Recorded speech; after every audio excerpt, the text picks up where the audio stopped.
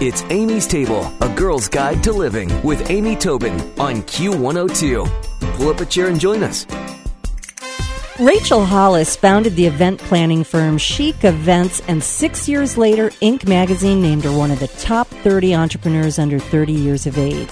She's the founder of thechicSite.com, where readers can find recipes as well as party planning and lifestyle advice. And she's a regular contributor for the Huffington Post and Pop Sugar. And she's appeared on The Rachel Ray Show, The Talk, Extra, and many more shows. She lives in L.A. with her husband and 5 children, and she's joining me today on Amy's Table to talk about her book, Upscale Downhome, Family Recipes All Gussied Up.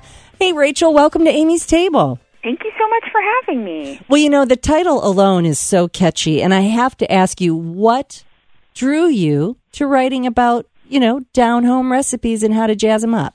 Yeah, so I, believe it or not, I actually grew up on a street called Weed Patch Highway. I grew up out in the country, very small town. Family on both sides is from Oklahoma. So I moved to Los Angeles as a young woman to go to college, and very quickly found myself thrust into the world of Hollywood parties. Started working for an event planner as an assistant, and this little country mouse finds herself throwing these big, fabulous events for huge celebrities, but those down-home roots are really the core of who I am. So as I grew up and built this website that would become so popular, I found a way to marry the down-home style that I grew up with the beautiful presentation that I had learned throwing parties. So when it came to the first cookbook, which I had dreamed about writing forever, on the one hand, that was sort of how I had made a name for myself, was with this style, but on the other hand, this is the food I know how to cook. So, there was no question that I was going to do things made in a slow cooker, cheesy dips, casseroles, just that food, that comfort food that I really grew up loving. Well, and it's funny because people resonate to comfort food. So, it just makes so much sense. I love this, and I love your story. I have to ask you, when you found yourself doing suddenly really swanky events, did you just naturally sort of discover a hidden wellspring of talent? Or, because you probably didn't grow up around a lot of swanky. Oh, Lordy. Just imagining me at those first events, like in my ill-fitting black dress and, the shoes that were from Payless 3 seasons ago. No, I was anything but someone who fit into that scene. But I am, part of that, I think, the Southern, work ethic. My grandparents were migrant farm workers, some of the hardest workers I will ever meet in my life. Wow. So they really taught me work ethic. You buckle down, you figure it out, you find a way. So I didn't fit in, but dang it, I was a hard worker. Yeah. Yeah, so I, if anything, I made a name for myself because I just worked so hard for my clients, and then people would pass my name from one to another, and that's how I grew my business. That is so great, and it's such a great, inspiring, story, too. I love that so much. Thank you. Well, so you've got these down-home now they're upscale recipes. Talk to me about the first one that you did that you went, oh my God, I'm on to something. Well, I think the one that is, it's worth mentioning, it's definitely in the cookbook, and it's one of the most popular, it is the most popular recipe on my website. 1 million people have come to the site. I'm not exaggerating that number. That is an actual number.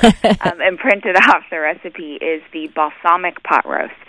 So I grew up, having pot roast that we made in a slow cooker on Sundays.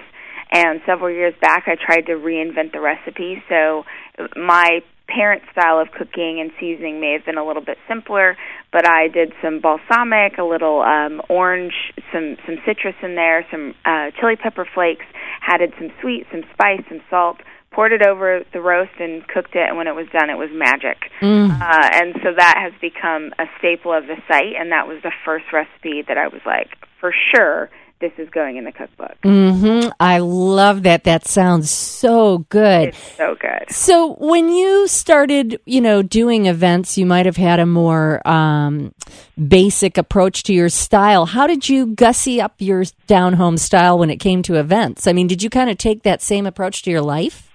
Yeah, I think that when you're unsure, when you're new in a field, and I still do this today, I am a voracious reader.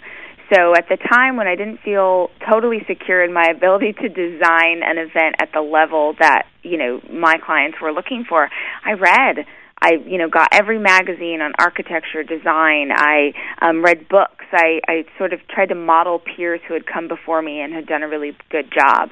So I am self-educated, and I just kept looking around until I found the answers. And I think towards, once I had gotten a couple of years into the business, I really started to incorporate the style of this upscale down home. So you would have the centerpiece that was, $500, and it would be on a tablecloth that we use.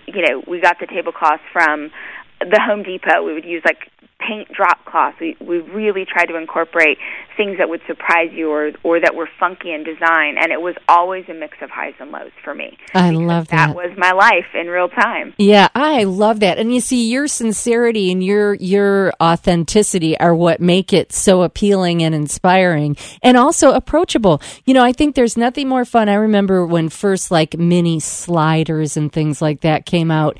I was at a holiday party, a New Year's Eve party. Everyone was in black tie, and we started eating these teeny tiny hamburgers. And I remember thinking, okay, this is way more fun than if they were passing, oysters on the half shell or something.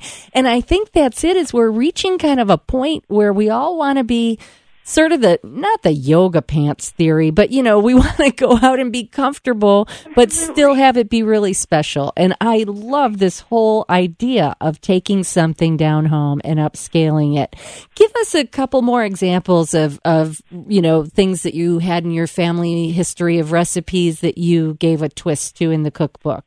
Yeah, I think for me, I really wanted the chapters themselves to resonate with the style of food that I grew up eating. So, whereas another book you might pick it up and it's entrees, appetizers, things like that, I really focused on the style of food. So there's an entire chapter on dips, because I love a dip. There's an entire chapter on casserole recipes, slow cooker recipes. One of my favorite chapters is the leftover chapter. We grew up with not much money at all, and my mom was the queen of reusing leftovers. So there's an entire chapter of recipes you can make using the leftovers from other recipes in the book. So we want to really take you from not just sort of reheating that pot roast, but giving it a totally different flavor palette and using it in a completely different way. So, that's something that weaves itself throughout. The dessert section's really fun. Cookie pudding pies and, banana pudding, something that was so popular for me growing up, but the spin on that is the presentation. So instead of it being in one big bowl, we're serving it in these beautiful little parfait glasses, which make it so fun for a party. So I'm always trying to think of, how can I reinvent this either with the ingredients or the presentation? So you're going to feel really comfortable that these are all recipes you love, but they've got a little spin on them that you might not have thought of before. That's just really clever stuff. If you're just joining us, we're speaking with Rachel Hollis about her book, Upscale Downhome, Family Recipes All Gussied Up. And of course, she is the founder of the chicsite.com, where 1 million people have downloaded her balsamic pot roast recipe. So the balsamic pot roast is very popular. What else do you find your readers are hungry for?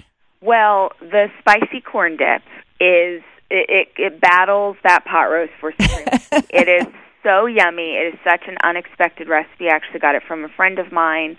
It's got a kick of heat with some chipotle, a little crunch with the veggies that are inside it, and you bake it up to a bubbly brown deliciousness and eat it with tortilla chips. It is such a winner. Oh, my God, that sounds good. And, the food is obviously part of it, and the cookbook is a new arena for you. But I'm wondering, if you were going to talk to us about how to have great parties in the new year, is there some sort of formula in the first few moments of a party that can set the tone for it being a success or not?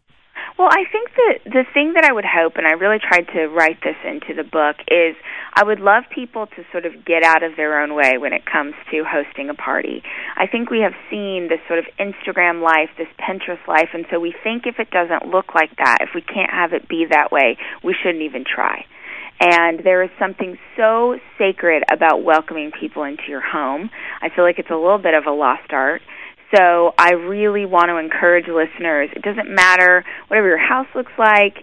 If you only have plastic cups, if you only have paper plates, whatever it is, just get people together, because it doesn't matter what you're serving, what you don't or do have. It's about coming together in a space, especially this time of year.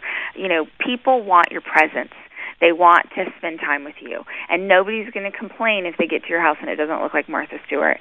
They just want you authentically. So I would say if you thought about hosting something but it seems a little daunting to you, just find one recipe.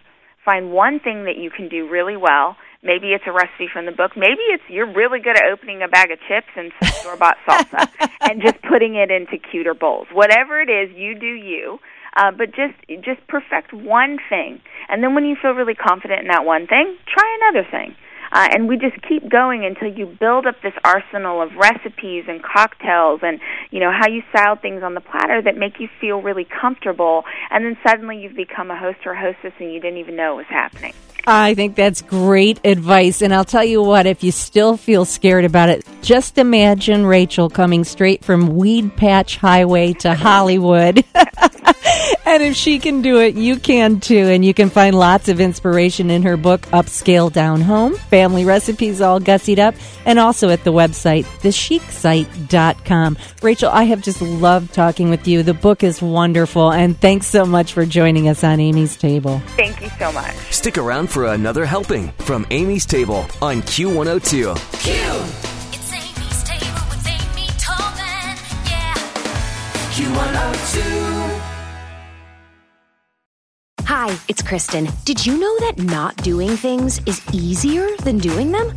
There's a lot of things to do, especially this time of year. But when you don't do things, there's more time to do things. Does that make sense? What I mean is, when you use Shipt to get everything from gifts to groceries delivered same day, you have more time for the things you want to do. To not do things so that you can do other things, visit shipt.com/holiday. That's SHIPT.com/holiday.